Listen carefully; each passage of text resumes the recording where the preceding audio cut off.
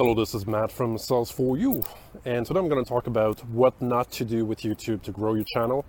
I've experimented a little bit with it. I uploaded a bunch of videos. I'm going to tell you a little bit the stats that I have right now, but I haven't been really successful at growing my channel so far, so that's pretty much the next step for me. I want to figure out how to really grow an engaged audience on YouTube and get a lot more views and subscribers.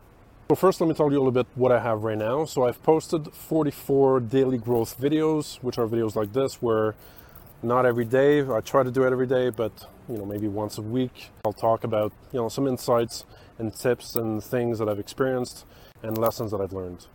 I've posted 64 B2B Sales Geniuses video interview series videos. I've posted 33 videos in the Growth Hacking Geniuses series, 8 in the Leadership Geniuses series. They're all full interviews.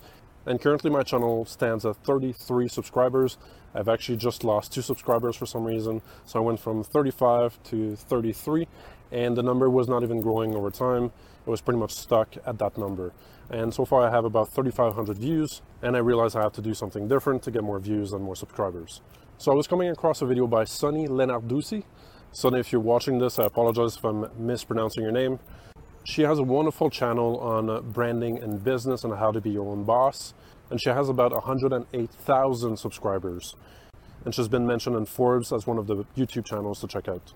In her video, she was mentioning how on YouTube, there's pretty much 3 types of videos that are successful. There's the how-to tutorial videos, which is what I used to do for a previous startup, Fluent Brain. I was doing videos around mind mapping, and I would get up to 30,000 views per video. A few of them got that many views.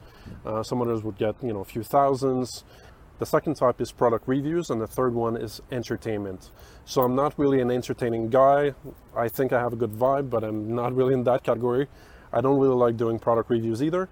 So I think what's left for me is really doing how-tos, tutorials, really trying to teach you how to do different things, how to use different tools.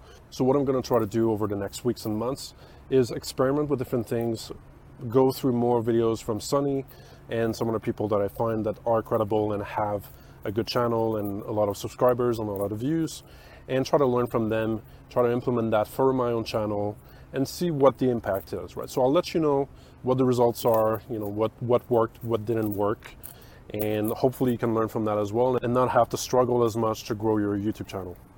So I hope this is going to be useful for you. I wish you a wonderful day. Talk to you soon. Cheers.